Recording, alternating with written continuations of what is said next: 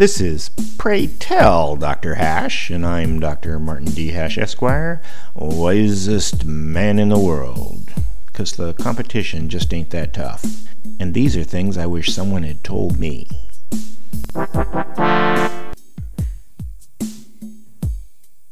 Today's topic: Yelp. I ignore Yelp. In fact, I fastidiously avoid it and its cohorts.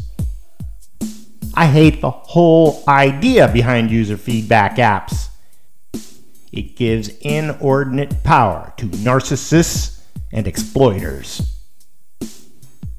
I come by this revulsion through personal experience.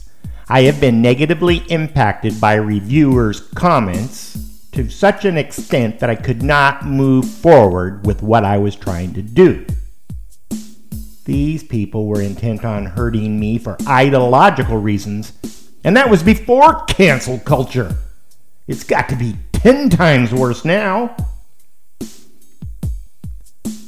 Yelp also highlights the human weakness for spoilers.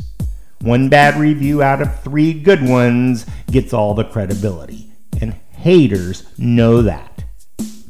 For reasons of evil intent or simply economic advantage, unscrupulous people will sabotage their enemies and competitors.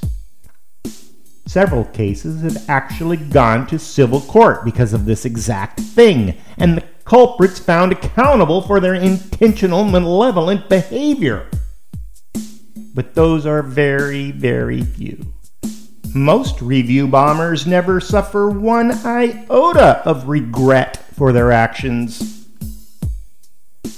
Not to mention the elephant in the room that people like different things or take benign issues personally.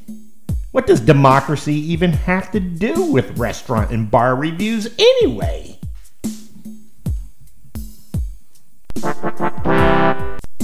For more, see my website at martinhash.com.